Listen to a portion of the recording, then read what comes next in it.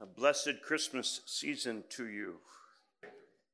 It's good to be with you this morning and to consider this final word in Advent, the word that set it all in motion.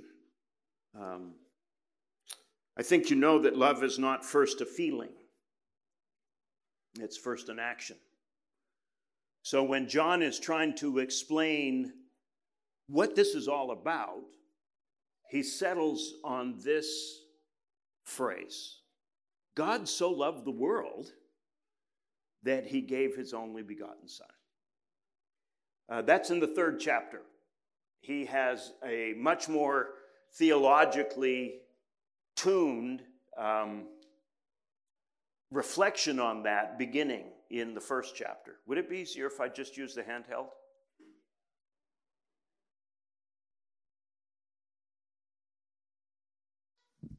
He has a much more theologically tuned reflection beginning in the 1st chapter, and it's that I want to take a few minutes on this morning. I'm really grateful for the kids being here, so I'm cognizant of that, so don't panic. I won't be going my usual hour and 45 minutes.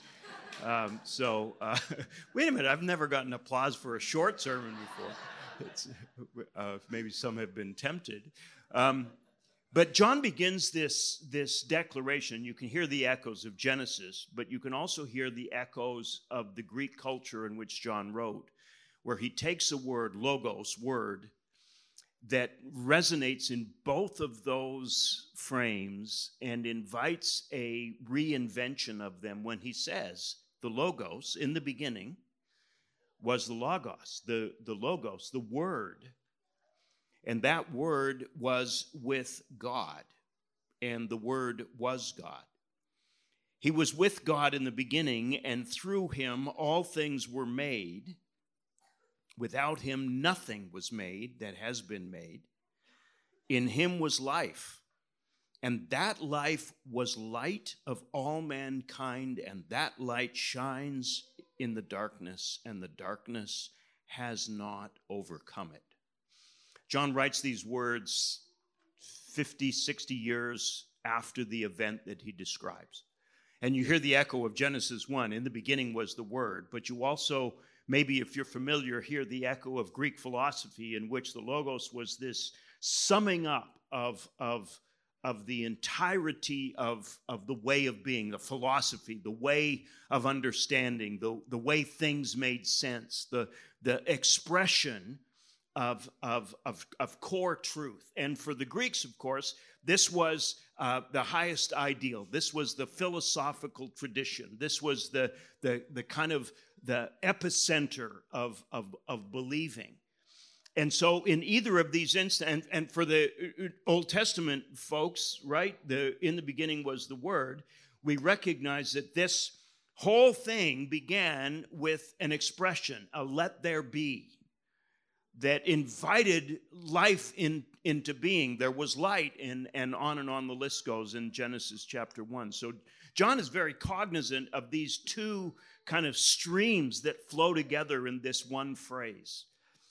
And notice what he does here. Just kind of park that for just a second, but notice what he does. That word actually has a first name. That philosophy, that philosophical gathering up of all of the wisdom of the universe, it's not just a theory, it's not just an idea.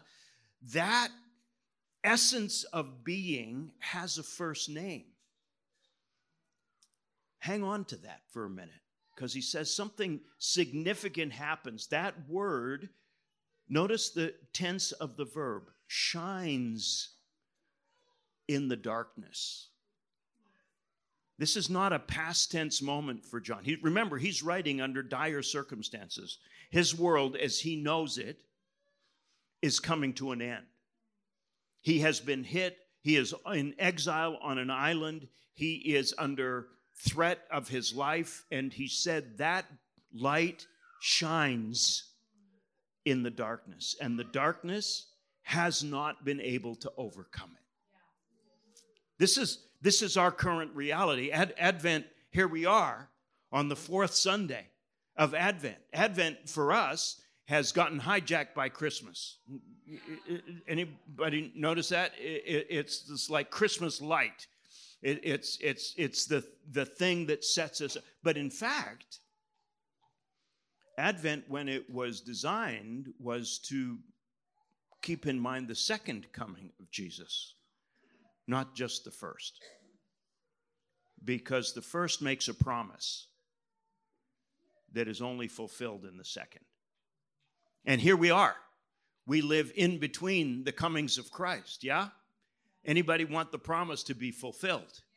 Yeah. Even so, Lord Jesus, come, right? It's the longing that is set in motion by the promise of a light that shines in the darkness, and the darkness doesn't overcome it. I don't know if you have ever found yourself in Crystal Cave or some of up in Kings Canyon or in a place where you're invited to join the public, maybe Carlsbad Caverns in New Mexico, and you go down and down and down hundreds of feet below the surface of the earth, right? And you're guided, and there's the light shining and all of that good stuff, and then all of a sudden they prepare you, but then they turn the lights off, and your eyes quickly adjust to the, or maybe you're a professional spelunker, and you do the cave searching, but you know what it's like when the lights go out, when your headlamp is dimmed, or when the electricity that has lit your path so far goes out. You know what it's like to be in absolute, can't see your hand in front of your face darkness. And John says that darkness, as thick and pervasive as it is, has not been able to overcome the light. It's like if you've been in that space, perhaps you've found yourself peering into what seems like darkness, and you see a lightning in the dark in the distance. Does that make sense? And if you follow that hint of a possible light, you discover maybe a crack through which the light shines. It's part of what Leonard Cohen's powerful song celebrates. The reason there are cracks is so that the light can shine in. And John says that word spoken became flesh and dwelt among us. That word spoken, that word that brought the universe into being, true light, giving light, verse 9, to everyone coming into the world, in the world, even though the world knew him, created by him. His own people didn't accept him, rejected him, didn't receive him, but anybody who received him, to those who believed into his name, he gave the right to become children of God.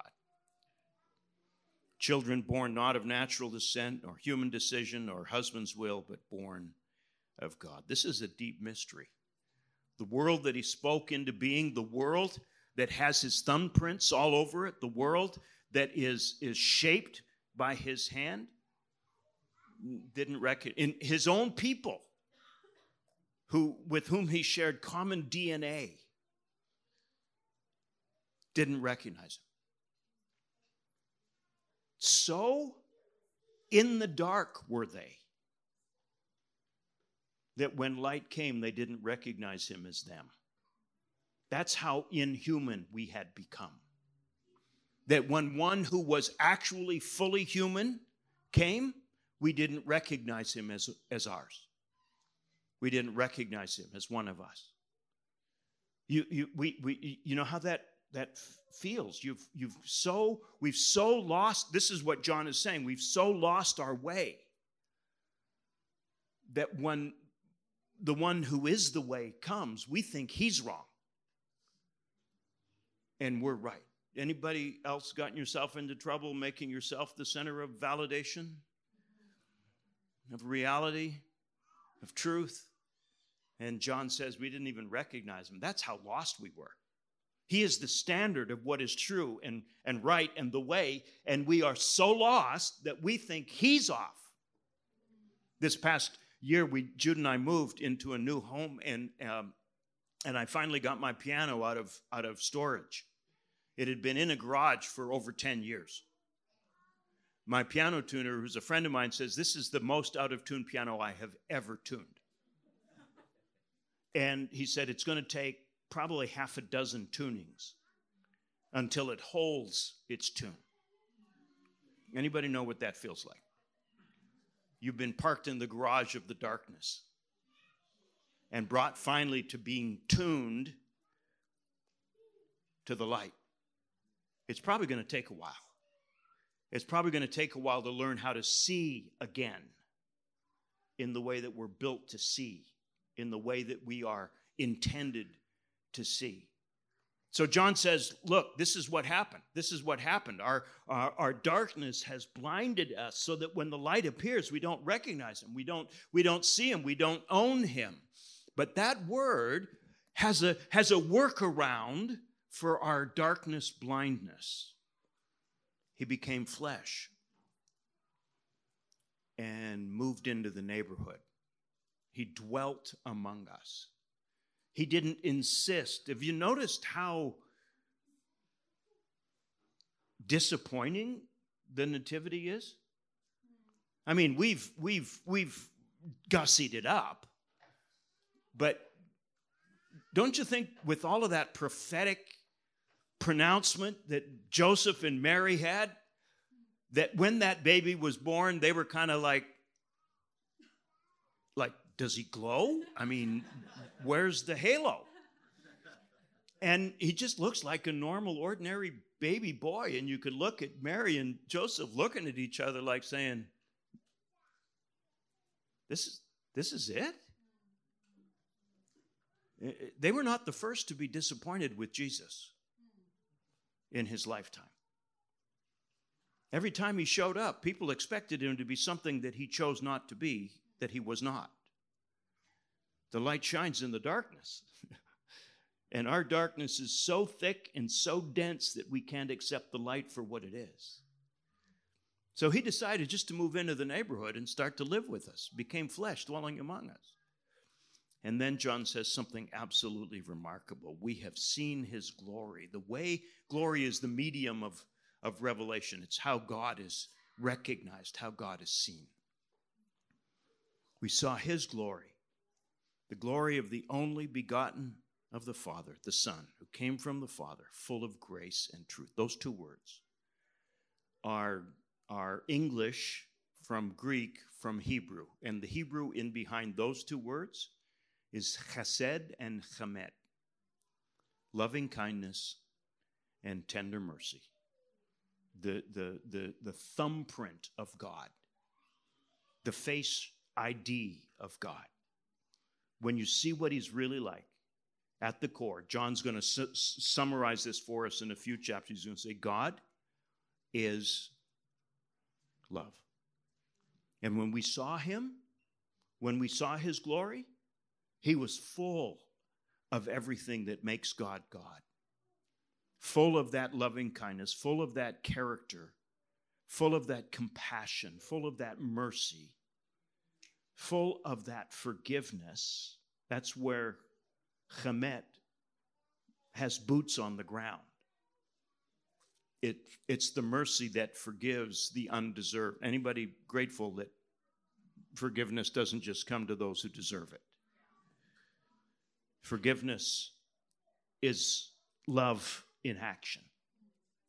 Forgiveness is mercy lived out.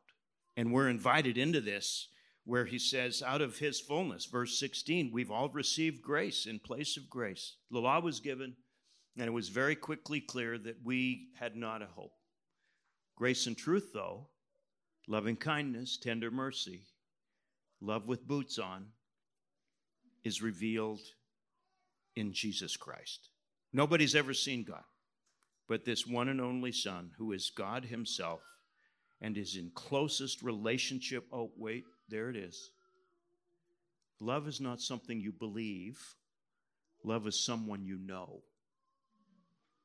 I think sometimes we who are followers of Jesus want people so much to believe things about him that we forget his strategy was first to invite people to fall in love with him.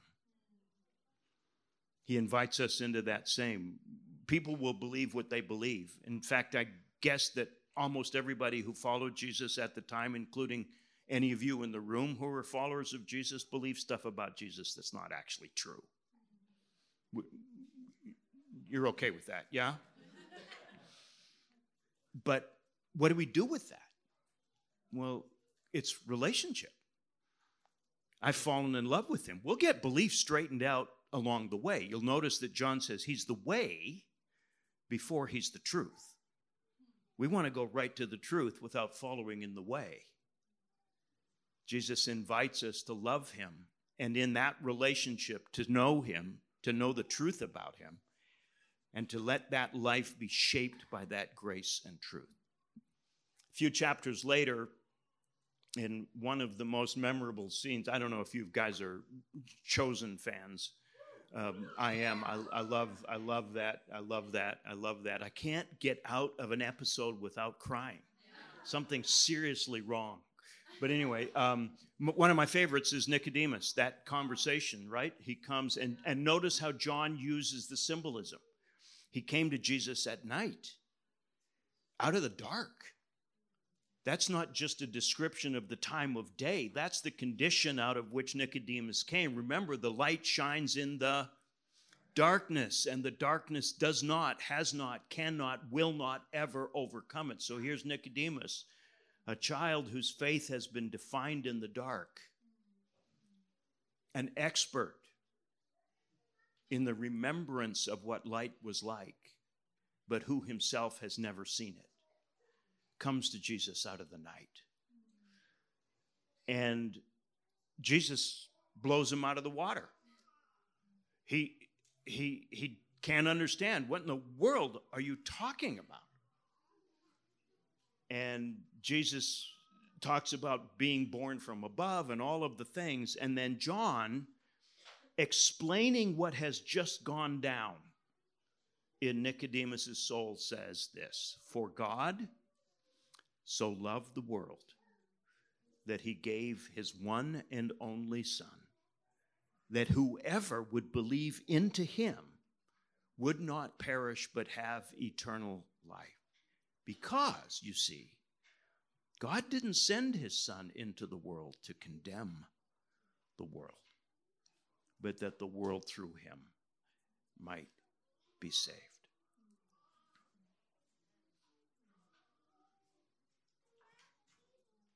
Love is not a feeling. It's an action. It's an action that risks. How many have been hurt by loving too much? You can't love and not risk. You can't. Because you open up your heart to the kind of intimacy, to the kind of knowing and being known that John talks about. He's made him known. How do you know the Father? John says it's only through relationship with the Son. That's the only way. It's not a textbook of here's what the Father's like. It's let's go for a walk. Let's do life together. Nicodemus, here you are, coming out of the darkness, that cave that you have found yourself in. And for some reason, in the teaching of Jesus, in the ministry of Jesus, Nicodemus saw a hint of a possible maybe of a light shining in the dark distance, and saw the cave that he was in, imprisoned by perhaps even his own belief, and saw the hint, a graying of a possible source beyond his believing, and made his way gingerly, feeling his way in the darkness. Some of you know what that feels like.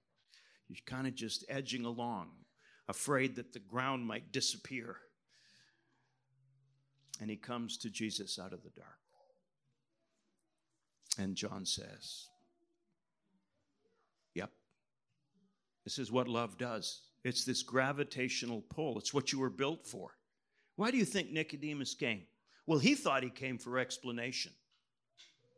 I suspect that he actually came because his heart was drawn by Jesus' heart. His longing to be known was drawn by Jesus' willing to know. his longing, his desire, his quest for understanding masked the deep emptiness at the center of his soul.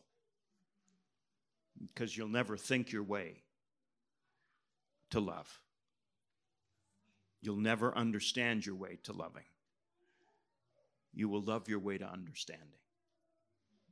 And Jesus invites those of us still kind of feeling our way gingerly in the dark. We see maybe a candlelight of a hint of a maybe. And we are brought to an awareness. Maybe there's some crack through which the light shines. If I can just get there. If I can just get there. He invites us to live, to extend into this moment. And because we are in the between comings of Jesus, can we expect the dark to give up easily? I think not. 2020, 2021, 2022, 2023. It's like 2024. Let's hear it. You can do this. And then we see the dysfunction everywhere. Jude and I saw a nativity scene on the steps of the churches of Bethlehem, framed in the rubble of the bombing. Couldn't go to Bethlehem this year. Pilgrims couldn't go. It was under bombardment. We're not going to get better on our own, brothers and sisters. All we know how to do is make dark darker. We need someone to come as light. And that word was made flesh and moved into the neighborhood, inviting us to know him. Would you bow your heads with me in prayer? Lord Jesus, I thank you for this moment in which perhaps even in this place there are those who maybe not exactly but resonate with this image of darkness in their own journey, struggling with what it means to understand. And maybe they're regular attenders of Canopy. Maybe they just came because it's Christmas and it was time. Maybe they came because something drew them. And in the middle of this morning, there is an awareness that maybe there's a hint of light somewhere that will illumine their darkness. And I'm going to invite you, just if you would please, friends, to consider. If you're here this morning and you resonate with any of that imagery, any of that metaphor, and recognize that the darkness that you feel yourself living in is not going to be illumined by your own, that you need Jesus. You need to turn to him out of the night. You need to come to him and let the light that is just beginning to hint that it exists, you need to turn towards that. And I don't know what that means for you. It might be too soon to ask you to believe things about him. But can I ask you to give him a chance to maybe explore what it would be like to follow him for a while until you're given a chance to fall in love with him? And if you're like that, if you're at a place where you're willing to maybe begin to turn, and I can pray for you this morning before we move on with the rest of the service, I'd like to do that. Is there anybody like that? Just raise your hand real quick where you are. Thank you. Thank you. Yeah, thank you. Lord Jesus, I thank you for these few folks who have just said, I'm not sure what it all means. I'm not even sure I know what I need to do next, but there's something in what is happening, and I want to be part of that. And so I pray, Lord Jesus, that you would settle down deeply and let your love, just gravitational pull, just the attraction, magnetic attraction of love, draw them out of the darknesses into the light. You can do that in a way that I can't even imagine, and I pray that you would. We ask it in Jesus, who came to be with us, and not just with us, but for us, not to deliver us, not to get us out of the mess, but to be with us in it, teaching us how to walk in the light. Do it, we pray. Amen.